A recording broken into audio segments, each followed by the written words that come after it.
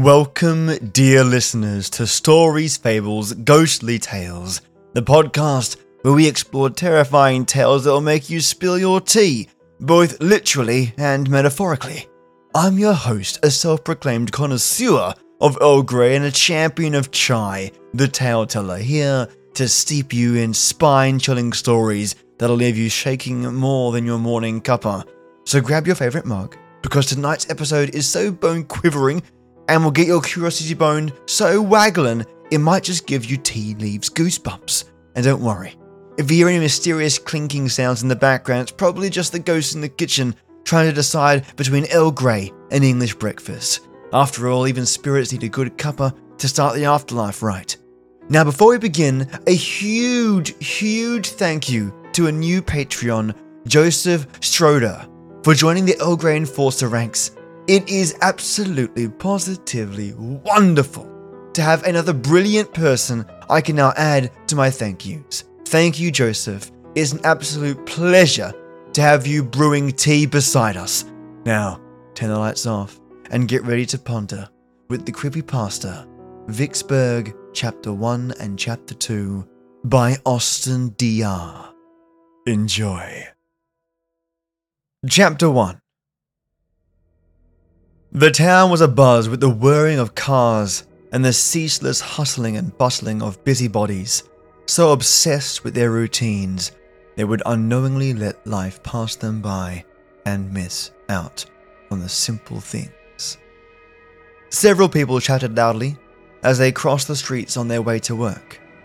Suffocating black smoke from many a car's exhaust pipe permeated the air and polluted the sky with clouds of smog. Rats scavenged for food and left trails of wet, goopy trash along the walking paths. The unsanitary conditions would lead to the spread of several pestilences, leading to the town's hospitals becoming clogged. A clap of thunder eviscerated the sound barrier, accompanied by the steady drizzle of rain. I watched the town fade from view as I rode the public bus. As any who was familiar with this form of transportation could attest to, the bus was congested to the brim with several passengers, all with varying characteristics and hygiene. Due to the tight, cramped build in this bus's structure, many passengers were sandwiched together, some packed together like a can of sardines, and they certainly smelled like it too. Greasy, slimy sweat rolled down the forehead of a large, burly guy I was forced to sit by. He had sweated so much his white, buttoned shirt was see-through. His foul, decaying stench wrinkled my nostrils, with the urge to gag becoming harder to suppress. His whiskers were wild and unkempt, his eyes so wide they could have burst from his sockets. When he stared at me, the best I could do was offer a light-hearted smile. "Well, good afternoon to you, sir." He stared at me for a minute, not saying anything. His discolored eyes peered in opposite directions, as if he was staring into infinity. After nothing of note happened between us, I tried to focus on my trip. I held the handle of my briefcase with some hesitation. The town soon became a dot in my eye before sinking into the inky abyss. This was it. It was really it. I turned my attention back to the right, to think that it was the last time I would be seeing this town. Sure, it had one school, a single grocery store, and a station, but it had its charms, such as its parks on the western side of the town. I gazed at the man beside me again, but he was still in his own little world. I tapped the handle a few times as I watched the passengers start to settle down into their seats. Those that could not depend on their hand grips. They stood there shaking slightly any time the bus made a stop. Even then, it felt like the bus was not even close to thinning out, instead becoming more inflated by the minute. Every now and then, I looked up to see passengers trickling out. I did not know how they could handle being nearly suffocated by the claustrophobic crowds. It reminded me of the droves of people at auditoriums watching ball games. The air becomes hotter from the body heat and warm breath radiating from the travelers. The heavy-set gentleman finally left his seat and walked away without saying as much as a goodbye. Not that I was intending on saying goodbye anyway, but it would have been thoughtful. A trace of the fat man's putrid stench lingered in the air. I sighed to myself and plopped the briefcase on the seat. My fingers strummed the side as a twinge of doubt arose within me. It will be a couple of hours until I reach my destination. 3 hours, give or take. The town did not have the best reputation, but my company insisted that I move there. Pardon me, my good sir. Would you mind if I sat there? I shook my head clean of the thoughts and looked up. There stood a well-dressed man wearing beige slacks and an overcoat. He wore a matching top hat on his head and boasted a thin, brown moustache that twirled at the ends. He withdrew his hat and tipped it to me in a friendly gesture. Sure. Be my guest. The gent elegantly found purchase on the seat and watched me fiddle around with my luggage. After what seemed like an eternity of him staring me down, he reached into his pocket and withdrew a business card. My name is Jacques Skinner, private investigator. He placed the card in my hand and I flicked it around in my hand to analyze it. Seems legit. What are you trying to solve? Jacques smiled at me, revealing a small space between his two front teeth. Ever heard of a man named Walter Bean? Walter Bean, the name sounded familiar. I rummaged through my mind for a few seconds. He was the owner of a furniture company, right? 68-year-old Walter Bean, a CEO and a family man, was the owner of a huge corporation. He was last seen 2 weeks ago. He apparently was looking to expand his business in the new town of Vicksburg. But, well, after he made the business trip, he never came back, which is where I come in. My eyes widened. Vicksburg. That is where I'm going, as a matter of fact. Jackie's eyebrow arched, his interest piqued. Really? That is quite the coincidence. He withdrew a picture of Walter Bean. He was a slightly portly figure with a balding head and spindly moustache. Walter wore a red 3XL cotton shirt and khaki pants. He had a half grin on his face and he stood in front of his office. Jackie rubbed his chin and probed me further. Why are you going to Vicksburg, if you don't mind me asking? Business trip? I explained. They said it was non-negotiable. Perhaps, but I am certain you have heard of the story behind the town and why it is hailed with such disdain. I shook my head. I know that the town is worn down and practically a ghost town, but I am not afraid of any ghost stories. He laughed. Okay then. Legend goes that during the 1770s, the town of Vicksburg was once a prosperous place with friendly faces everywhere. People openly shared with each other, and no one was left without. A real utopia, I guess, is the term. I quietly listened to the private investigator as he further lectured me on the town's folklore. That was until there was a certain woman who grew up with nothing more, marrying into a noble family. She was beloved by her husband, but she had one fear that is universal to everyone regardless of their status: the fear of death. So, she conducted research into the dark practices, meeting an undead cultist who indoctrinated her into the worship of the gods of old. She summoned a demon from the bowels of the earth to grant her the gift of eternal beauty and life. The demon fulfilled that wish, but it required sacrifices from the living. Sacrifices? Gods of old! I stammered. Are you telling the story, good man? Jahiz asked me, somewhat annoyed but still smiling. Sorry, just got entrenched in the story. Do go on. One by one, the woman led her family into the mouth of hell, starting with the servants and then her loving husband and their 4 kids. From there, more and more of the townspeople disappeared in thin air, and in their place, well, let's just say that demons are the residents now. He chuckled to himself and returned the photo of Walter to his pocket. Or that's what I have heard. My mind was awash with a surge of thoughts. My, that is quite the story. And you were saying that Walter went to Vicksburg? Him and 3 more gentlemen as well. Either it was because they wanted to expand their business, or they were selected almost at random. The previous 3 had vanished for a few months now. It's peculiar that they would all leave without telling their families that they should not expect them back anytime soon. We talked a bit more about the missing cases. Much like Walter, some of the men missing were the heads of different corporations, ranging from furniture to oil. They were all gradually lured to Vicksburg through whatever means and were never heard from again. Eventually, the bus made a stop and the private investigator got on. He waved goodbye to me, tipping his hat once more. Do keep me updated if you find anything peculiar in Vicksburg.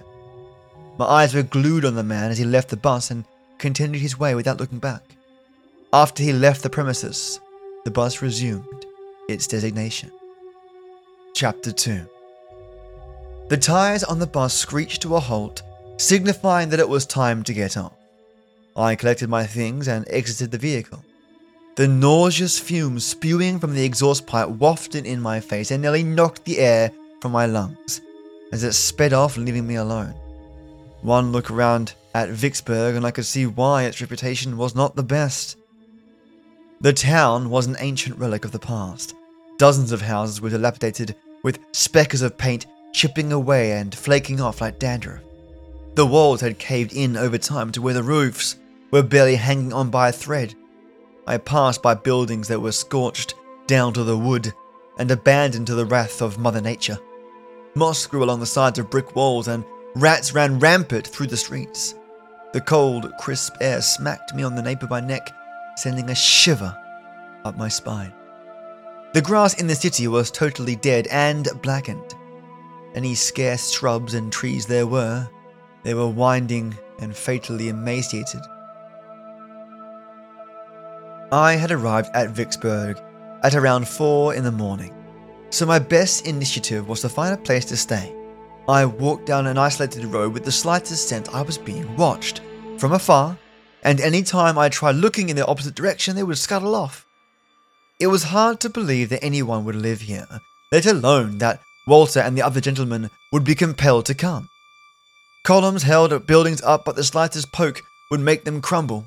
Mud and other debris were flung on the windows, obscuring me from peering inside, almost as if they wanted it that way. The state of disrepair also extended to the roads and walking paths, with spindly cracks scattered throughout. I travelled down the square of the town, seeing several small businesses denoting some of the products you could expect to purchase, like canned goods or bread. The light posts were faintly lit, reminding me of twilight when the sun's rays partially illuminating the atmosphere, a perfect combination wherein it was neither too dark nor completely lit. In the middle of the square was a large fountain with the sculpture of a scantily clad woman calling to mind those Roman statues. Despite being made from stone, her long locks of her hair flowed in the wind. Murky, tarry water poured down from a pot she was holding. Upon a closer look, tiny hints of algae coated the rocky surface, adding to its prehistoric state. After taking in the whole picture of the fountain's condition, my attention became directed towards the hotel. As with the other structures, the hotel had seen better days, having long since fallen into a decrepit state of disarray. Its name rubbed off the sign to where I could vaguely make out a few letters, the paint peeled away from the foundation, giving it a hideous, ghastly appearance, Newspapers powdered the windows and nasty smoke drifted from the chimney. There were a few areas where the bricks were punched out and smashed on the ground. With nowhere else to turn, I entered the establishment. The scent of decay slammed into my face like a sledgehammer to the head. So much dust accumulated on the furniture and doors. It shot up into the air. The musky debris made my nose recoil in disgust. Coughing, I scanned the surroundings. 2 chairs with bare backs lined the shaggy rug that became green from the moss residing on it. Photos decked the walls, some dating back to the 1800s and eroded over time due to the improper maintenance. I approached the service desk, spotting a book on the desk. Heavy layers of dust coated the surface. I looked past the desk, noticing copious amounts of cobwebs dangling from the bookshelves and ceiling. A small bed laid beside the journal. Weighing my options again, I tentatively pressed the knob. Ring, ring, ring. Nothing. I tapped my fingers on my briefcase and waited a few seconds. I rang the bell again after 10 seconds had passed. Still, no one stirred from the faint sound. I stared at my wristwatch, seeing that it was almost 5. Perhaps, if I was more assertive, I could somehow convince a citizen of this town to offer me a place to stay. As I turned to leave, I finally heard a commotion. Good morning, sir. I turned to the desk again, my eyes beholding a peculiar man. Strange, I did not hear him walk behind the service desk and, judging by how sudden his appearance was, he practically manifested, or could have been hiding on the floor the whole time. I internally understood people's apprehension for the physical features of a Vicksburg citizen. The gentleman was pale, deathly so. His skin lacked any ounce of pigmentation, looking more like a reanimated corpse. Not one speck of hair was on his slick body, with his cranium briefly illuminated under the faint light. His eyes, however, were the most jarring attribute. They were as black as a starless night, darker than the pitch-black void. I was uncertain if it was a result of his pupils expanding to collect more light, or if his irises were naturally black. He seemed to notice my repulsion of his peepers, so he tried offering me a smile. Except it was the furthest thing from a smile, more a poor man's replication of one. He possessed a row of sharp, jagged teeth. When parted, only revealed a jet of inky nothingness at the back of his throat. He spoke in a low, guttural voice, somehow sounding distant and yelling, still close. He arched his head to the side, analyzing the subtlest of movements. Welcome to our town, sir. There was nothing more that I wanted than to end the conversation and get the hell out of Dodge. But where would I go? I tried to muster up as much politeness as I could. I would like a room. The enigmatic man's eyes widened more. I felt that he was staring into the recesses of my soul and got his jollies from frightening me. Very good, sir. His long skeletal fingers groped the journal. How much is a room for the night? I asked. Oh, no need for payment. He chuckled, purple goo glistening on his yellow-stained teeth, and landed on the desk. You don't have to pay a single dime. Really? That would be great. Not once during our discussion did the gentleman ever blink.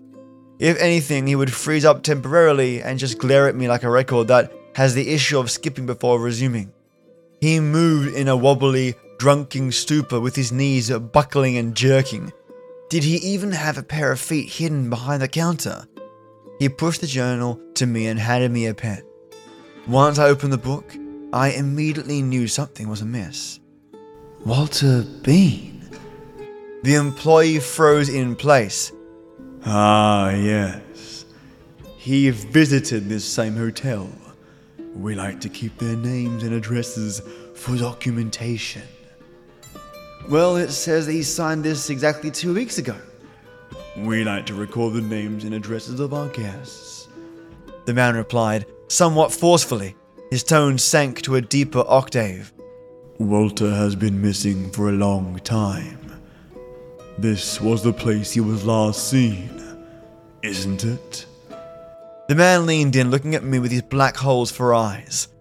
I assure you that you have nothing to worry about.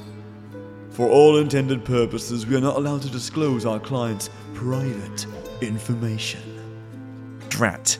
He was not budging. I could argue with him for hours and hours, but I was not mentally willing to do so. I shrugged and sighed in defeat. So, just sign my name and address, right? Very good, sir. I jotted down my signature and address and closed the book. This town is something else. Whatever do you mean? He asked. Just in a total state of disrepair. Hardly any birds or other animals aside from rats, and everything seems so bleak. He chuckled again, hearing my complaints. You look like you're starving for some entertainment. Without saying anything further, he disappeared almost as quickly as he did manifest. Before I could question him on his sudden interest, he returned holding a flyer in his hand. Tell me, are you alone? Alone? Why is that crucial information? Normally I would be put off by that sort of invasive question, but I decided to play along. I am single, yes. The gentleman's smile widened, purple fluid rolling down his mouth into thick layers. Perhaps this would be of interest to you. He handed me the flyer. My eyes skimmed the piece of paper, the words, Vicksburg Annual Mix and Mingle. My eyebrows stretched in surprise. A dating game. He jerked a bit, giving a firm grip on his arm. His frail fingers reached out for the flyer in hopes of reclaiming it, but his grip tightened, forcing him to reel back. There was a visible hurt on his face, as if conflicted with revealing the location to me. He hissed under his breath before the internal conflict resolved itself. It is a tradition we have here in our little town. And is it the only thing to do here? Nothing like a movie theater or anything else that grandiose? He did not know what I was blabbering on about. Never mind, I'll keep this in mind. The tips of the employee's mouth curled. You won't regret this. With nothing more to say, he pulled a key off the hook and dropped it into my open palm. Enjoy your stay, sir. Nodding, I started the long ascent up the stairs. While I left, I heard a shrill voice whispering maliciously at the man. It was so low, however, I could not make out what the heated words were. Come to think of it, I didn't recall seeing anyone else at the hotel. The wooden planks creaked under my feet while I approached my room. More dust settled along the rails of the stairs. While I waited for the man, I did sneak a peek at one photo that said the hotel was established 3 centuries ago. You would think that during all that time, they would consider some renovations. From the erosion over the centuries, large gaping holes formed on the floorboards, threatening to swallow up any poor sap unaware of their presence. Room 3. I opened the door, and in doing so, several cockroaches scuttled out. Peeping inside, it was a relieving sight to see that the room, even though it was old, looked presentable. I settled down on the bed's cover, not daring to even see what was underneath. Later that day, once I had settled in, I would have to meet up to discuss my business with the higher-ups. While thinking about it, my eyes wandered back to the flyer and Walter's disappearance. I knew damn well that the employee was lying through his mustard teeth. Thinking back, not only was Walter's name and address listed, but so were the other men that Jacques had reported missing. All of them arrived at the hotel at some point, only they never checked out. I'll contact the private eye soon. As I settled into bed, my mind continued to whir at the thought of partaking in the annual dating game. Why was the man so insistent on him attending it? And this ends Chapter 2 with Chapter 3 just around the corner.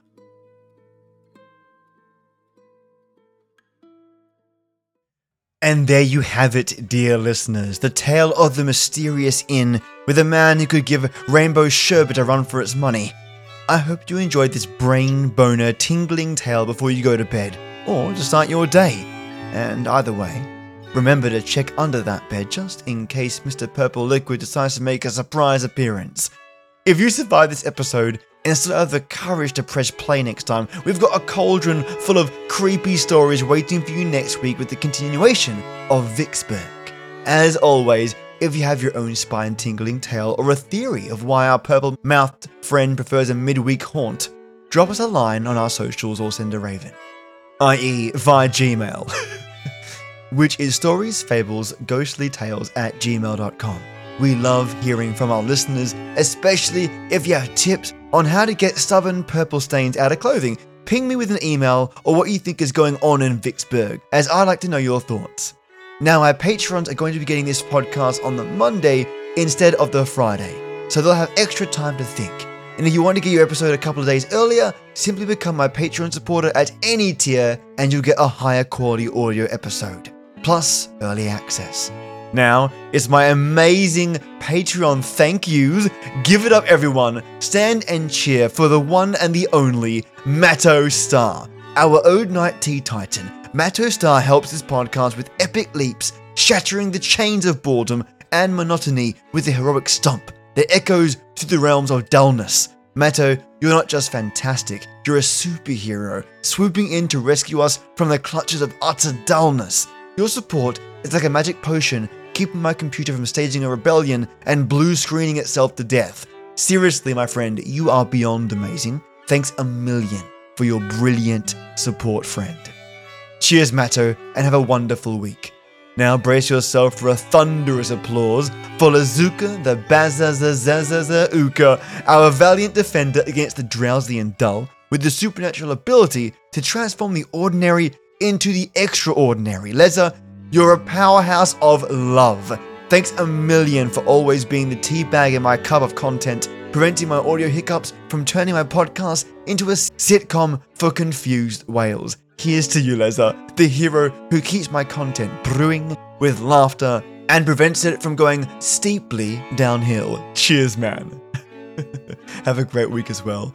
And to my splendiferous Earl Grey enforcers, I'm lucky to have Chad Warren, Just Heather, Sunshine Days, Juicebox Andy, Peter Raffaelli, Michelangelo Iacone, Divided by Zero, Leah Fassig, Alia Arcane, Paige Kramer, Jane Gumnick, Michael Krupp, Jandy Prinz, Seductive Smiles, and the newly added Joseph Stroder. Cheers, you legends. Never will I ever forget how lovely and amazing you all are. You make my week every week, legends. Now, pour your tea, make it nice, ensure your flavoring is precise. Like a story, let it flow. Let the fables and tales take you home. It's these stories that bring us together, and old audio that reminds us of how we've changed. Stay a while, have a listen, and as always, I hope to see you again. And in this case, next Monday for Vicksburg, Chapter 3 and 4. Let's find out more about this tale together, and I'll see you Monday. Have a great week, legends.